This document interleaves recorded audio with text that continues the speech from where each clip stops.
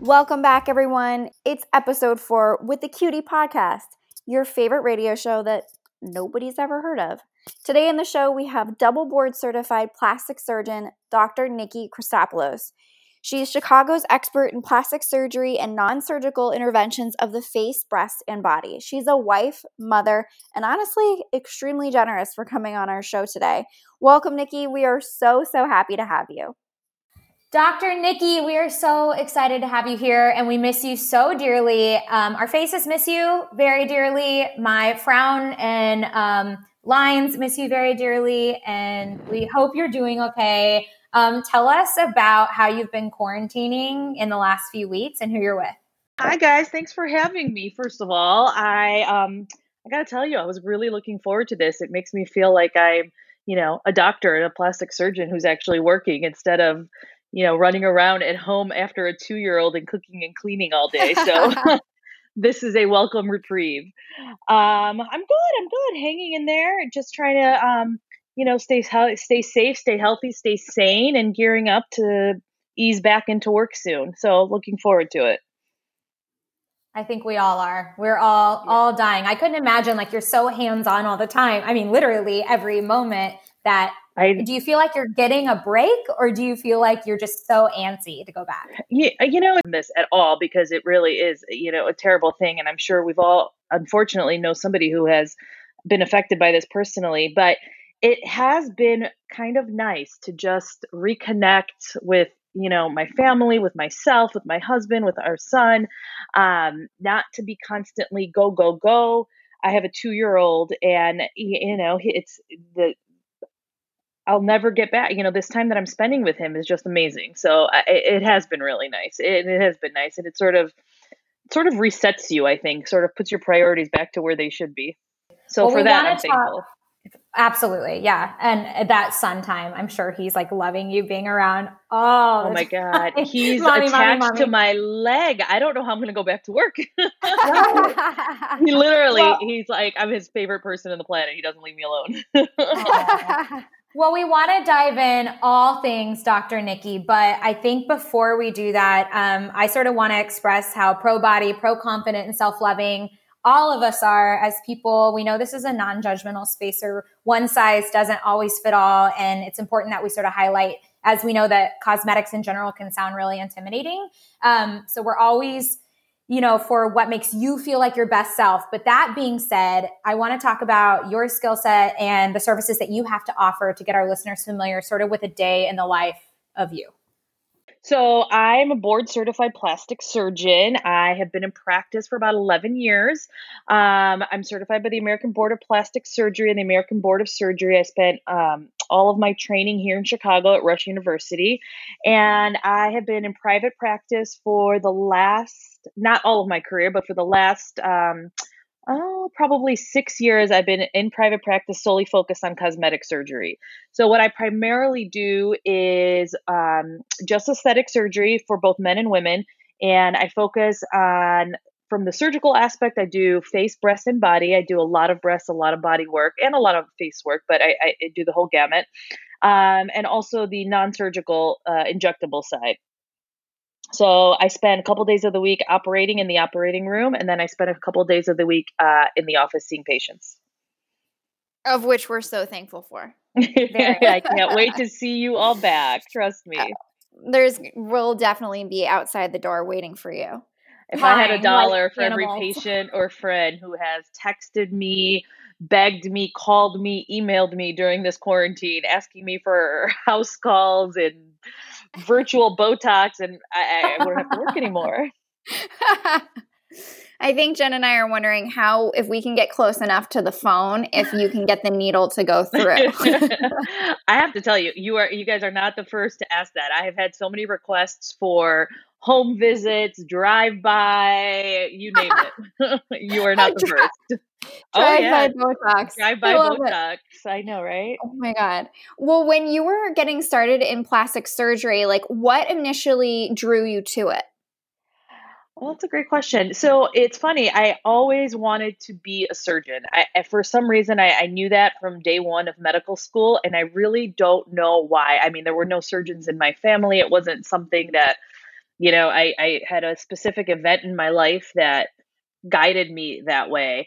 So I started my training in general surgery because when I finished medical school, I didn't know that I wanted to be a plastic surgeon then. I wasn't sure. I knew I wanted surgery. So I started my general surgery training at Rush, with the initial plans to be a vascular surgeon, believe it or not. By year Wow. 1 or 2, I thought I was going to be a vascular surgeon. It was my third year of general surgery residency that I made the switch and I decided to do plastics, which couldn't be more different from vascular from a broad aspect, but there was a lot of similarities in terms of attention to detail that's required, the focus, not that that's not needed for all surgeries, but it was a little different, and it changed. I realized that I loved plastics because I liked that I could affect many people's lives, meaning men, women, adults, and children, which in a lot of other specialties, you're a little bit more pigeonholed into the type of patient you're taking care of. So I really loved that about plastics. I also love that the patients, for the most part, were not super sick to begin with. So you were really changing their life, whether it was from a trauma or an accident or a new cancer diagnosis, which I did a lot of at the beginning of my career. You were really, Oh, wow. really, really affecting their life in a positive way. So I made the right choice when I switched.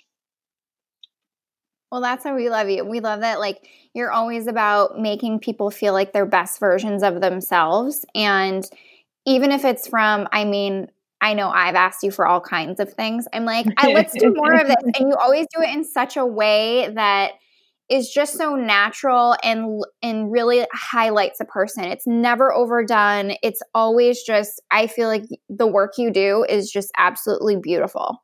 Oh, well, thank you. Thank you. I really appreciate that. And I really pride myself on that because I think that there's so much bad plastic surgery out there, number one, and there's so much negative press about it. And, people ask me all the time, how do you do it? I mean, it's, even my husband sometimes, he's like, it's such a vain world and such a superficial world. I'm like, listen, I don't see it that way. I see there's nothing wrong with trying to look your best. You shower, you do your hair, brush your teeth. These are all just forms of self-care. I don't see plastic surgery as anything different.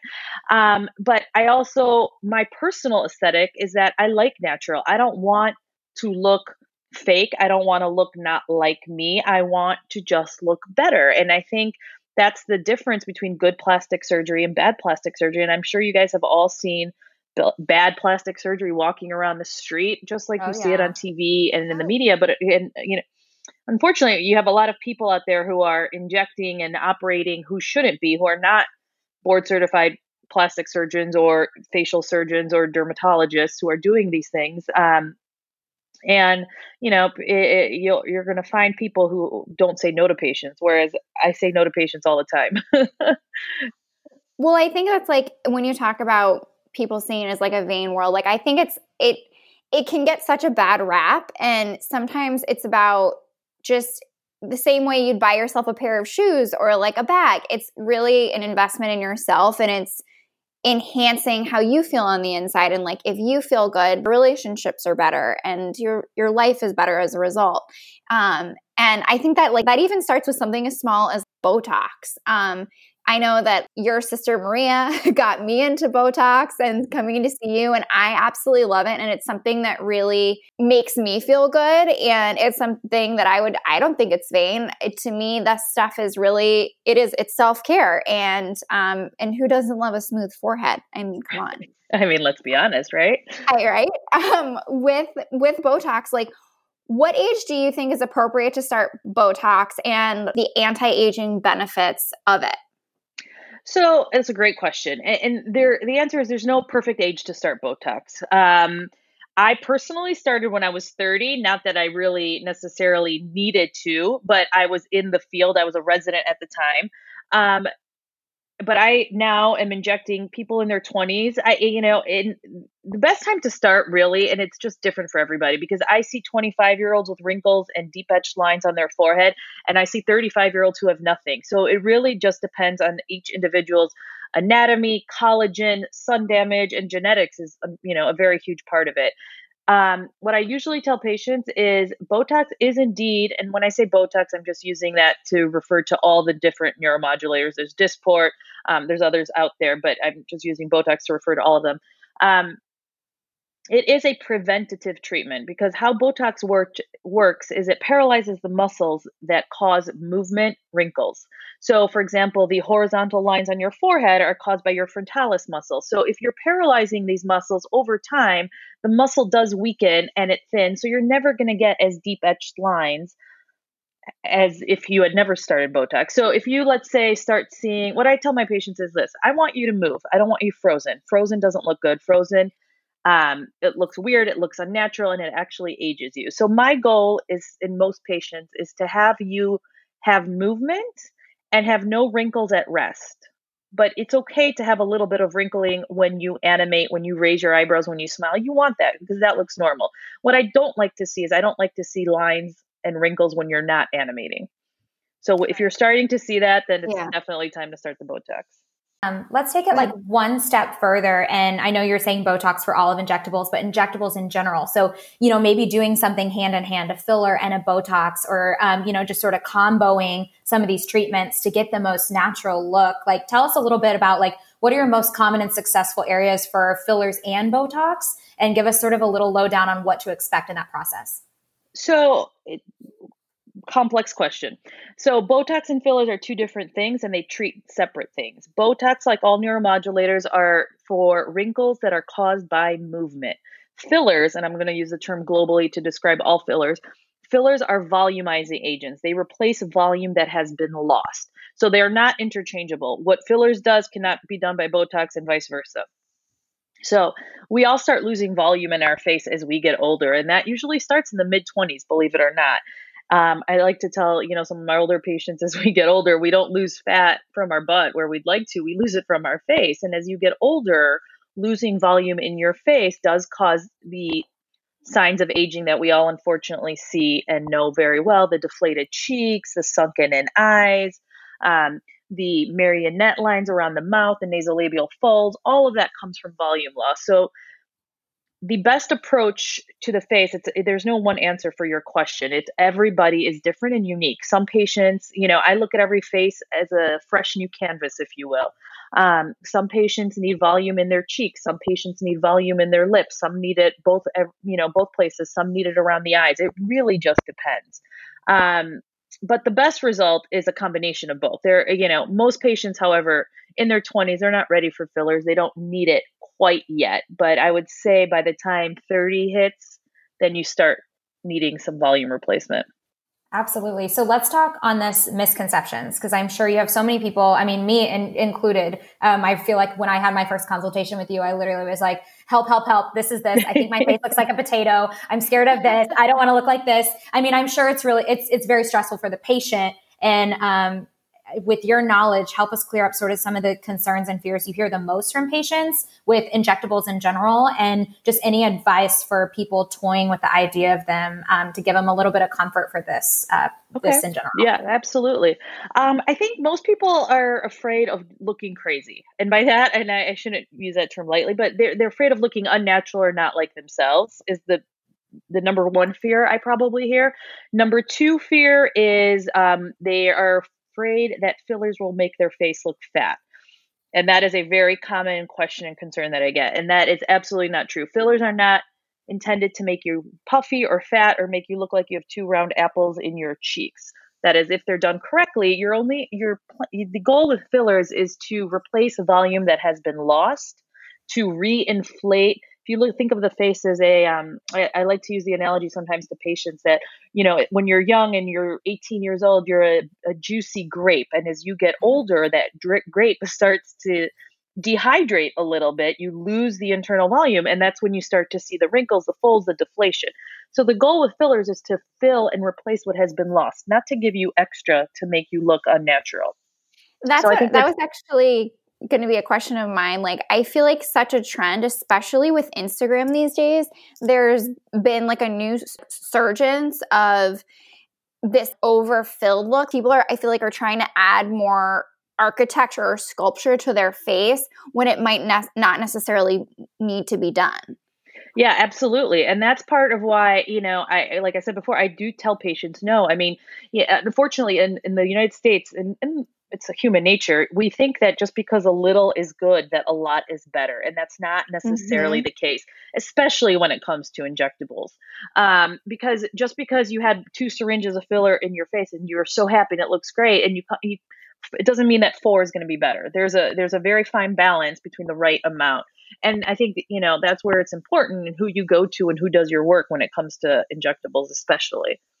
Just because, I mean, it's my job as a plastic surgeon to not only educate you and all my patients, obviously, but to show you what is, I try to stay within the parameters of what is appropriate and anatomically correct, but still make you happy. I'm fortunate that most of my practice and my patients, they don't come in asking for crazy. Everybody just wants to look like themselves when they've rested, went to the spa, were 5 pounds thinner, and hadn't had alcohol in a week.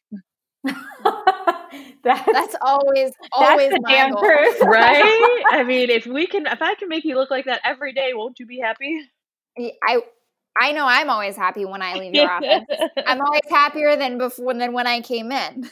That's for sure. I have one question on this whole Botox thing because I've looked it up. So sort of being someone nearing their 30s or right there and interested in having kids, in the near future, what is allowed injectable wise or recommended or safe?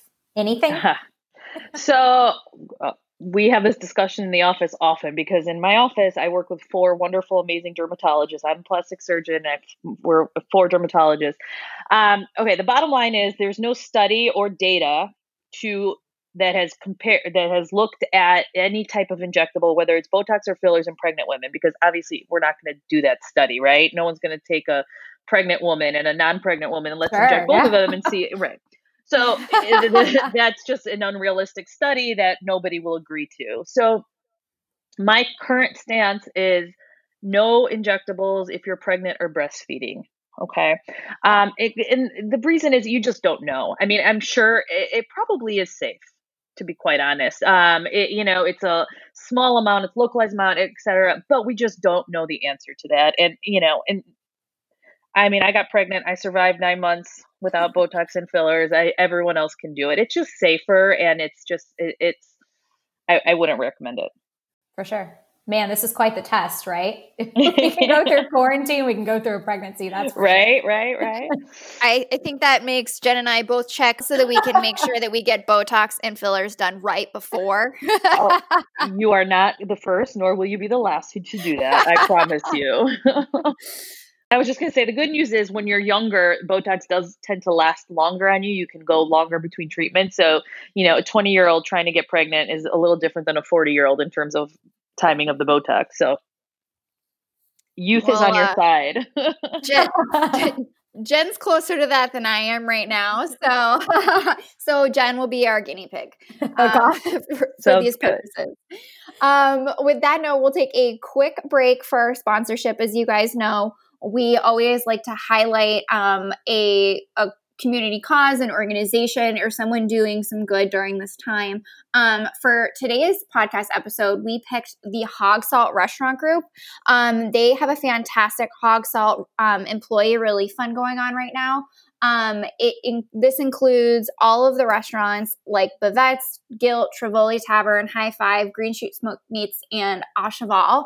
As fellow West Loop locals and fellow restaurant lovers, we thought it would be fitting for Niki's interview. But right now, they're offering a GoFundMe relief. So if you go on to GoFundMe and look up Hog Salt or Hog Salt GoFundMe on Google, their link will appear in the first set. Or at Hog Salt on Instagram and click the link in their bio. It goes to all of their employees affected during this time due to the closure of the restaurants.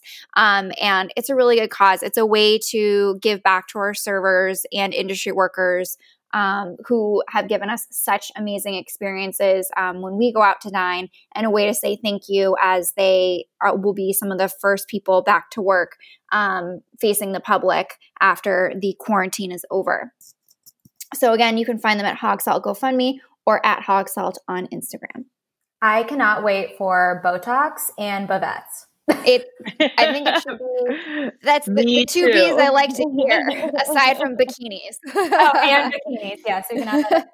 Okay, Dr. Niki, I reached out to a lot of friends, and we have a lot of questions throughout the second half of this. But first, I have to ask you, how many people come in with a Kardashian expectation? Like, how do you handle this request? How feasible is this shape without surgical intervention? Because I don't think we're convinced.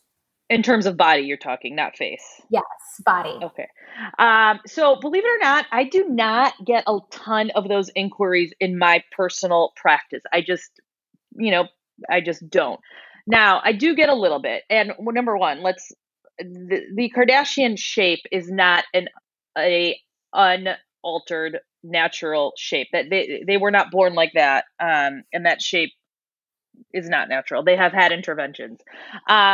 So what they've likely had is, they're very, very thin. So their waist to hip ratio is very significant, and that's what gives that exaggerated shape. It's their waist is very small, and their hip and their buttock size is very large. Now, nobody's really born with that waist to hip ratio. That is not a very natural or usual anatomic ratio that you see. It is achieved through different things. It can be achieved through liposuction. It can be achieved through liposuction and fat transfer, meaning adding the fat to the buttocks or the hips, or it can be done non-surgically with products like Sculptra, which is an injectable. Sculptra is a collagen stimulator, which can be done for a non-surgical buttock augmentation. And it is a great product. And that I do actually perform a lot of in my office. It's great for filling in dimples, small areas of contour deformity. The limiting factor of Sculptra is cost primarily, because you do need a significant amount of product in order to get drastic results. So in terms of the Kardashians, I'm not their plastic surgeon. I don't know what they have had done, but my guess is they have had a combination of liposuction, maybe a little bit of fat transfer, combined with some Sculptra injections for sure. Good to know. I feel like I'm always we're just so damn curious. It's like those things. Well, I guess a good way of looking at it is, before the Kardashians, did anybody have a waist to hip like that? No, I don't think so. Or something. And right. I mean, it wasn't something that you saw, and now you see it. So patients, or human population genetically did not just alter into different body shapes naturally. I mean, so that this is this was assisted. I feel like there are always like beauty trends, and achieving that body shape is definitely one of them right now. The big butt, the big boobs, flat abs. I feel like it's really hard to win in the game of comparison, with Instagram. And so when it comes to like beauty trends, I feel like bodies like that shape right now is a very hot on the trend scale. And I feel like also, over the years, there are eyebrow trends and makeup trends. Do you feel like the lip and cheek filling right now is part of a trend that they have also set? You know what? You cut off. Did you ask me? You said do I believe that the lip and cheek filling what? Do you feel that the lip and cheek filling is also a trend right now? First of all, like, you're absolutely correct. The trends come and go. We went through, the Kate Moss wave phase. We went through big boobs, small breasts. Now this, so trends do come and go, and who knows in 20 years if the Kardashian type of body will still be very commonly requested or not. But in terms of face, I think that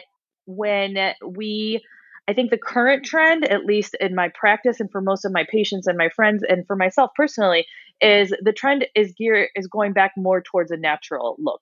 There are less and less patients who come in and want the overfilled lips like the Kardashians or the exaggerated look. And you'll see it in yourselves and your friends. I mean, how many of your friends want that overdone look? I mean, especially in the Midwest, here in Chicago, we don't see that a lot.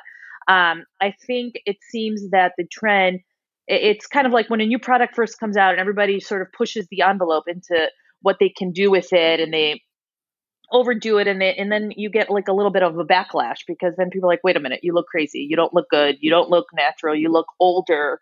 I'm sure, you've seen a lot of 20-year-olds who've overdone it and they end up looking twice their age. And that's very, very true with fillers. That's one of my biggest things about fillers. Doing too much, especially too soon, can age you, and that, you'll have the opposite effect of what you're intending.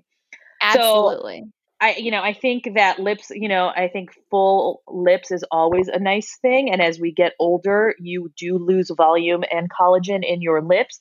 So I don't think lip fillers are going anywhere. I think it's a wonderful tool. It's just to be used appropriately. Mm-hmm.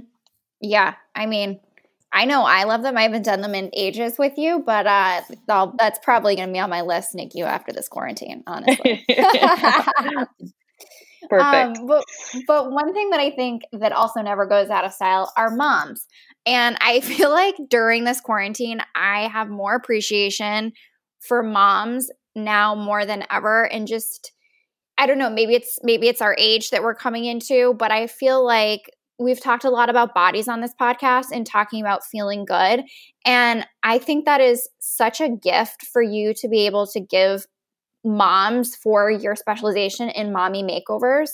Can you tell us a little bit about like what your options are for postpartum mothers, when to do it, what to expect, and just elaborate a little bit on kind of what that encompasses?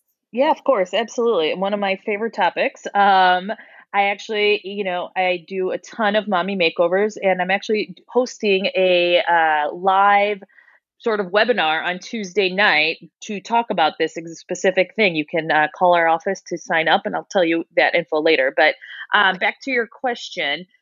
So mom makeover is a very generic term. It does not mean anything specifically. It basically refers to any combination of surgeries that a mom might want. It typically refers to some sort of breast procedure and a tummy procedure, because those are the two areas that kind of take the biggest hit, Yeah. right? Take the biggest hit after pregnancy and breastfeeding, etc. So most commonly it's a breast procedure, and that can be a breast augmentation. It can be a breast lift. It can be a breast reduction. It really just depends on what your own personal needs are.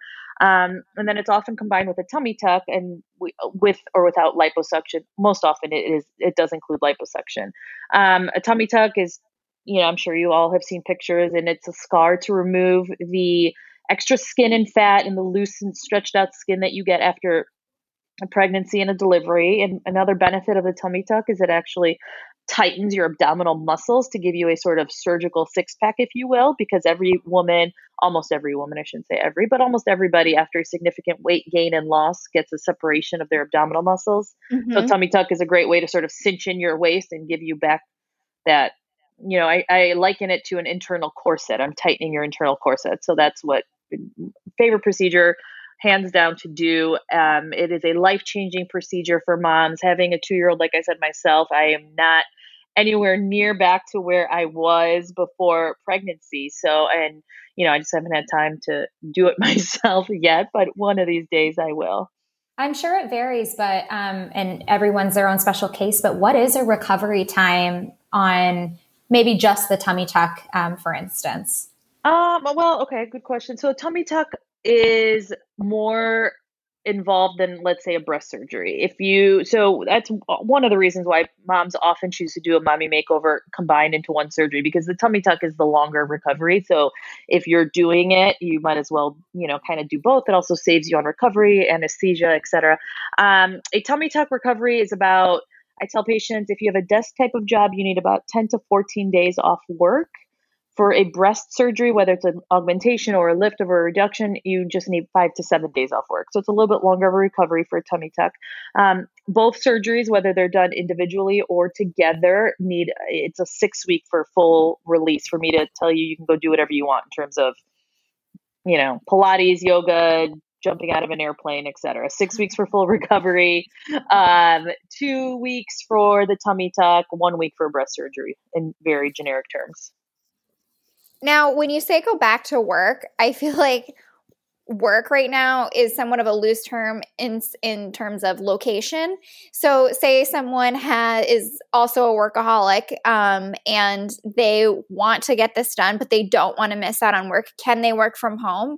Or yes. Are they just really uncomfortable? For a breast surgery, you can work from home probably, I would say, after 2 days. Wow. I do in both my breast surgeries and my abdominoplasties, I do use a long lasting pain injection. So that helps with a lot.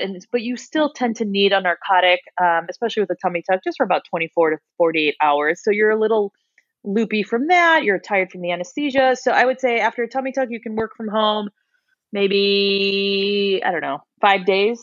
And after a breast surgery, 2 days, I would say. That's crazy. Wow. I feel like that would excite me if I was considering it. I mean, it absolutely. really just depends. Everybody is so different in terms of recovery from anesthesia, recovery from pain. Every patient's different. But working from home is a lot easier than getting in the car, driving, going to the office, etc. So.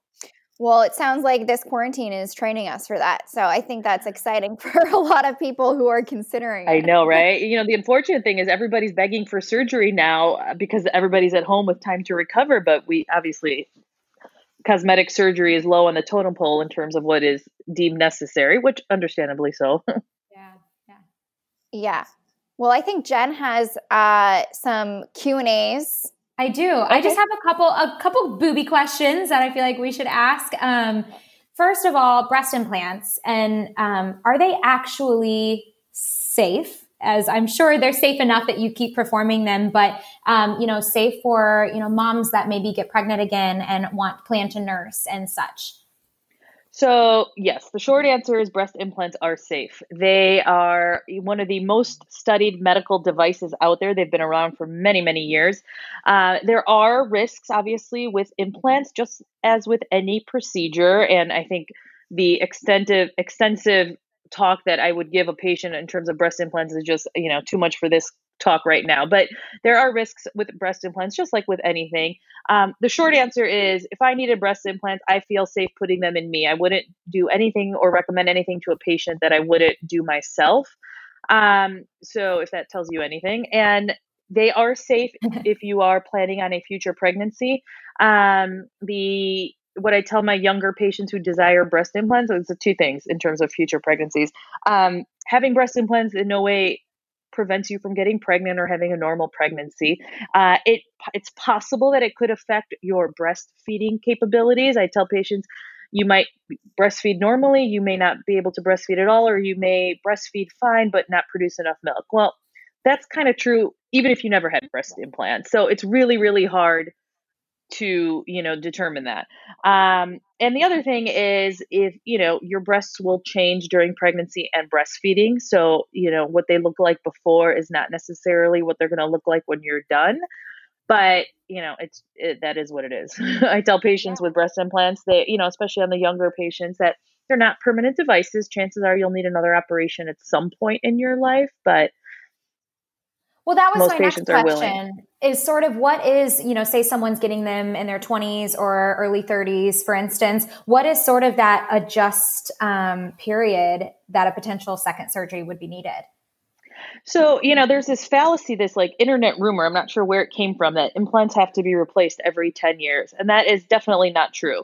Implants, I tell everybody they are not permanent devices. They have a rupture rate. They're not meant to last forever. That being said, the newer generation implants that we have are very durable. They do last a long time. If 10 years go by, 15, and you're not having a problem, you do not have to replace them.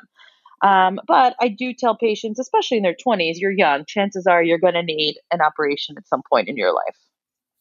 Absolutely. And you touched on this earlier when you were talking about feeling confident saying no to your patients when they're asking for something that may just be too much. And Joe especially, Joe's wanting all the things. I always ask for the stuff and she always turns me down. Have you experienced having to have that confrontation of saying no more in your injectables or more in your plastic surgery? Ooh, body, face or body? Probably more in injectables, actually. I think the trend, for body, everybody, everybody has a body. I can make your body look better, but I can't change your body. I can't, there's a lot we can do with liposuction. There's a lot we can do with implants, but I can't genetically alter the shape of your body. I can definitely make it better. So it's a lot easier for patients to understand that in terms of surgery for body procedures, I think, especially also, in terms of breast, which is an area where some women may come in for, over the top stuff, the trend in breasts, at least in my practice, is for smaller, more tasteful, more natural looking breasts. So at least in my personal practice, the request for the oversized, overdone breast, I don't get that as much as I used to. But in terms of injectables, yes, I do get, it's just like I said, patients come in and they think that a little is good. So they want more, more and more. And that's when I have had the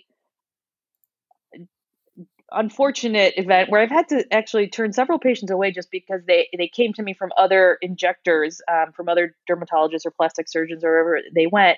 And they were just so overdone that I wanted, and they wanted more when they came to me, and I had to, sit there and educate them and explain to them why more was not good, and that, it was terrible what people had done to their faces, but it was you have to learn how to say no. Yeah. Mm-hmm. And when you talk about injectables, which we both know and love, what do you kind of see for the future of non-invasive surgeries, injectables, we'll call like micro augmentations? I think the trend is more natural. I think that as we get better and better at using these injectables, dermatologists and plastic surgeons, we're expanding our repertoire of where we can use them and how we can use them. There's also newer products that keep coming on the market. So I think that's really, really exciting in terms of different fillers and different neuromodulators that are coming out in terms of longevity. So I think that will continue to just expand. I also think that research continues to be done in the holy grail, in my opinion, of plastic surgery, the treatment of cellulite. I don't think we've managed to solve that problem yet, but hopefully one day we will. So I think this industry is just continuing to grow, and I don't think it's going anywhere. And I don't think anybody's interest, as we've learned from this quarantine, the desire for injectables and non-invasive surgical products in the beauty world, I mean, it's not going anywhere. I think it's only going to continue to grow. You mentioned cellulite, aside from that's shit we don't love, but hey, maybe we do love it. I don't know. Are there any treatments right now that are on the market that you recommend to people to try, or that you're curious about yourself? There are some treatments out there that do improve the appearance of cellulite, but they are short-lived and nothing's permanent. So, if you are someone with, unlimited funds and you can spend money for looking great for a year or two, that's great. I tell most patients, go to the gym, do squats, get a tan. It really does There you go. It helps more, I think, long term. And to be that's quite why honest. that's why we love you. Along with our favorite category, shit we love. So this is where we talk about shit that you're loving right now. It can be anything, products, people, things, places, which is likely your house. So what are you loving right now? What am I loving right now? I'm loving not wearing makeup every day. I got to be honest. Yes. Or not blow drying my hair every day. Those are two of my favorite things right now. What else? Do you have any favorite skin products right now that's just like making your face feel so good without makeup? Well, I am a pretty big fan of the Elastin skin line and the Neocutis skin line. I tend to alternate between those two, so I love them both. I use their eye cream, I use their moisturizer, I use their night cream. So I tend to kind of go in between those two lines. Can we find those at your office? Do you sell them Yes, there? you should. Yeah, absolutely. Great. We'll definitely be linking those for everyone who can't see Niki. Her skin is flawless, and she's like a Benjamin Button, so she's always reverse aging. I don't know how she does it. I drink the Kool-Aid, ladies. I drink the Kool-Aid. Yeah. Jen, what are some things that you're loving right now? Okay, so Costco. Oh my God. Talk about just like stocking up on things or being able to have one order of things that just you get bulk purchases or bulk amounts of things. So while I'm going to hold this up because we're on FaceTime for those that can't see, this cold brew Kirkland coffee has been saving my life because I'm getting it in bulk and I don't have to wake up early and start my tea kettle. So that's been something I've been loving. Another thing I've been loving are anything pajama based, like athleisure, not too tight clothing.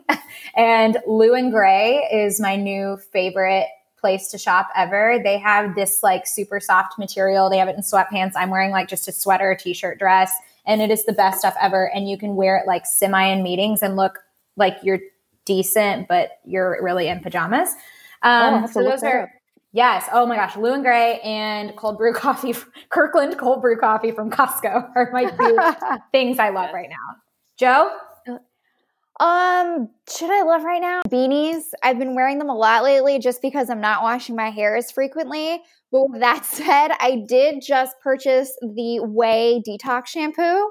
And I love it. It's really amazing. It makes your hair and scalp feel super clean. But then after, I highly recommend like a hair mask or oil or something to really like moisturize your hair after your conditioner when you're out of the shower. How often are you having to wash your hair with that? Well, or are you right now the showers are few and far between. But they recommend like 1 to 2 times a week. More if you're like a big dry shampoo or product person. It's meant to like get deep down into your roots and scalp. But I say like 1 to 2 times a week for someone who doesn't use a lot of product. Amazing. I did actually just order a brand new hair. What do you call it? The hair powder from Violet Grey. It hasn't come yet, so we'll see. Keep you posted. Let us know. Dry shampoo. That's what it's called. Dry shampoo. Yes. I'm always we looking love for a dry good shampoo here. It's getting us through a lot of things. Dr. Niki, thank you so much for talking to us and filling everyone in. And we seriously cannot wait to see you and be there and get shot up however you can do it. My pleasure, you guys. I miss you all so much. I can't wait to be back in the office. Can you share one more time where we can, or anyone can tune in to the virtual mommy makeovers, and then also where we can find you on socials and all those amazing before and after pictures that you have posted? Okay, so my website is NikiChristopoulosMD.com, but I'm also part of Chicago Cosmetic Surgery and Dermatology, so you can also go to their website, which is ChicagoDermatology.com. My Instagram handle is at Dr. Niki Christopoulos, so you'll find lots of pictures there as well as my website. And then the virtual webinar I'm hosting on Tuesday night is from 5 to 6. You do have to sign up so that you can get the link. It's on a Google chat type of thing. But you can just call our office or you can go to the website or Instagram and you'll see a link to sign up for it. Amazing. We love it. You're the best, Awesome. Niki. We can't wait to see you. And we wish you a safe and happy rest of your quarantine. I got to go see what my 2-year-old's up to. All right. We'll talk to you soon. Thanks, Niki. All right. Bye, guys. Thank you. Bye.